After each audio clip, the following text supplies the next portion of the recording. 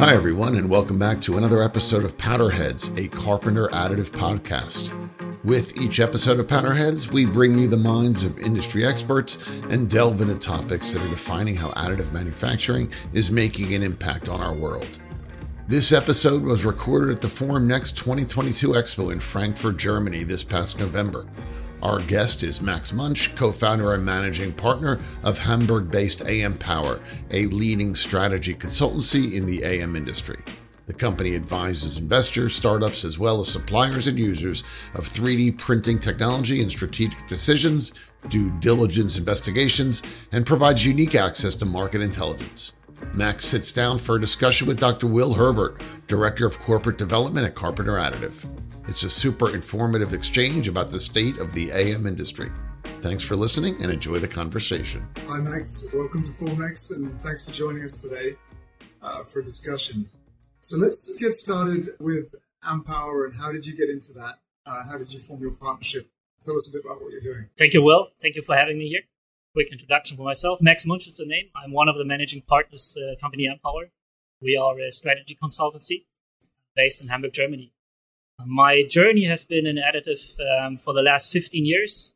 So I started out in university writing a math thesis on this topic on laser beam powder bed fusion.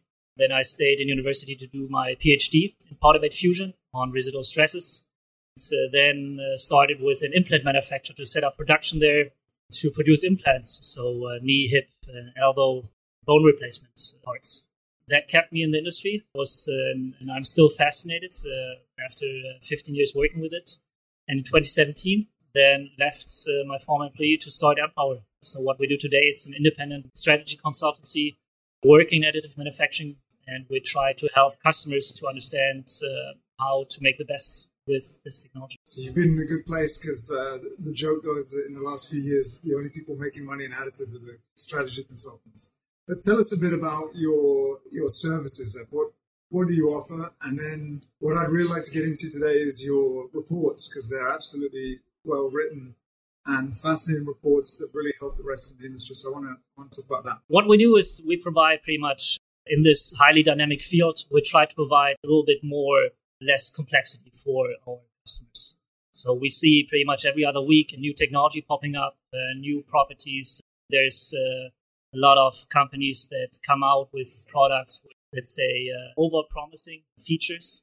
And we try to help our customers understanding what these features are actually. What we do as a service is we pretty much have three customers group. One is the users that actually use the additive manufacturing technology, help them set up, for example, regulated industries, help them to work there, help them to do training.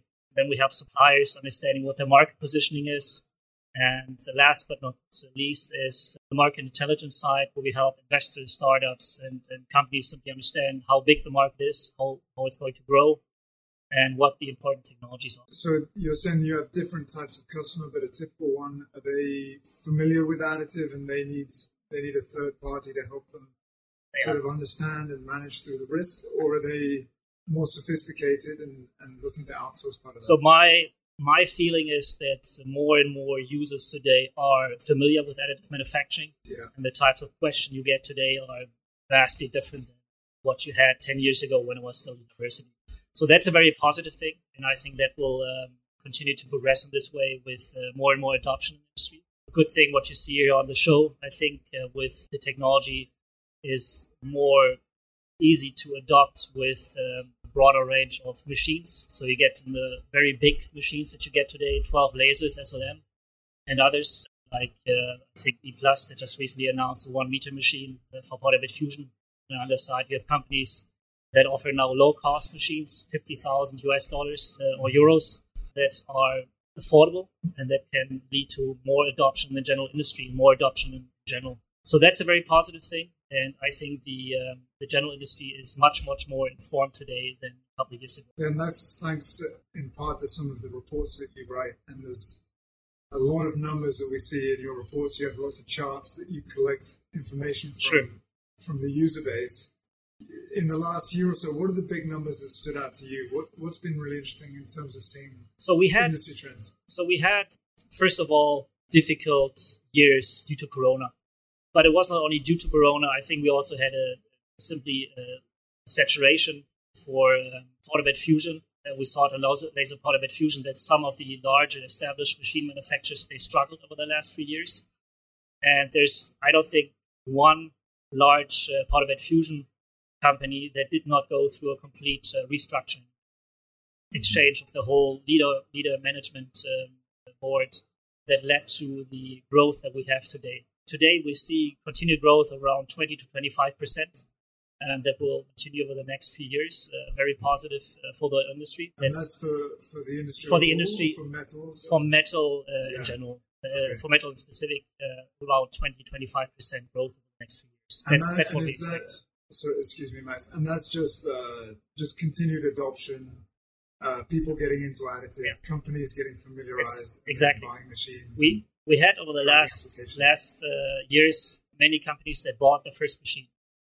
Companies that are on the user side that are trying to get into this technology, and it simply takes time. And I think this is what people did realize now.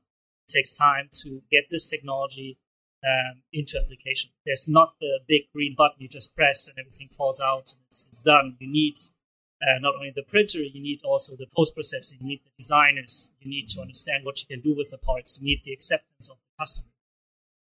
To actually run these additive manufactured parts, so the trust into these parts. So you need all the testing as well. And this just takes time. It's not a process that is done within just a year, especially since a lot of these parts that we see are in high value market. So highly regulated aviation, in medical, for example. And these development cycles are several years. And this is just question of time until when this technology continues. We have to say that 20% growth rate, it's a very high growth rate that hardly any other industry has. So we are still in a niche industry, but it continues to grow very fast. And when does that saturate? Will you see that for the next few years really continuing as it's been? I've not seen any saturation at all. I don't think there's a level where you say this is now, it's not going to continue further, because we still see a lot of progress on the technology side, a lot of development. We see machines that produce cheaper parts that are becoming more costly over the years. This will lead to new applications. We see larger machines that enable new applications in energy and space, for example. This is, I think, something that you see very much in additive now, because it's so much attraction in this field. We also see new materials being developed specifically for additive manufacturing that will again lead to new applications. So I don't see an end today where this technology will lead to a lower growth rate. We're still not fully tapped into all the potential applications here. And what about for the investors, Max? Because clearly they're interested and attracted by this 25% growth rate, but you could almost say, if you look back historically, we're kind of in the third wave of cyclical value creation, value destruction in additive. Are the investors still bullish? Are they still active? And what's drawing them to the industry? I think there's definitely some more reservation towards additive manufacturing and investments, simply because over the last years, the numbers that were put out were just too high. The numbers that we've seen in the industry 5 to 10 years ago that were promised, this did not come true. Yeah. And this led to the reservation that we have today, where companies that want to invest, or investors that want to invest in companies, they take a closer look on what the actual potential is. And the potential is there, but it's not a scaling that is as fast as promised in the last years. It simply takes time. That will lead to these aforementioned growth rates, but not have growth rates that are similar to software. We had the pandemic, of course, and you're saying that the absolute number that the investors were looking for in terms of industry metrics are there. It's just the timeline stretched again from the early expectation. If you look at the companies today on the stock market, their stock valuation, there was definitely in 2013, I believe, the bubble where these numbers were just inflated. Yeah. And that went down and is now towards a level where actually these companies have to reach their profitability and actually make it worth to be valued at. Yeah. And this is now, I think, reaching this healthy level and overcoming the overpromises we had. Yeah. So you also report on the venture space within additive, sure. Correct? And so obviously in the economic environment we're in right now, it's changed dramatically from 2 years ago when all these de-SPAC events were happening and people were taking companies public at very, very early stage. Now, I think two questions. One is, what sort of trends are you seeing in early stage investment? What sort of technologies are people interested in? And then secondly, is it harder for some of these founders to be raising capital in this environment that we have right now? So first of all, the investors take a closer look, in my opinion. They are looking and trying to understand more where the actual business case and the killer applications are for it. They're not simply investing because it's 3D printing. I think that time is over. Yeah.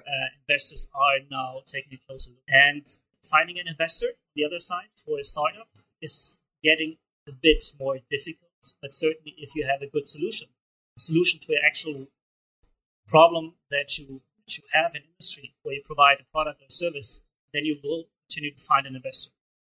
I don't see general change in this. And what sort of themes is it? Are we going more software related, or is it still a lot of early stage work in the machine technology like we've seen over the last 5 years or so? I think it's still a very good mix.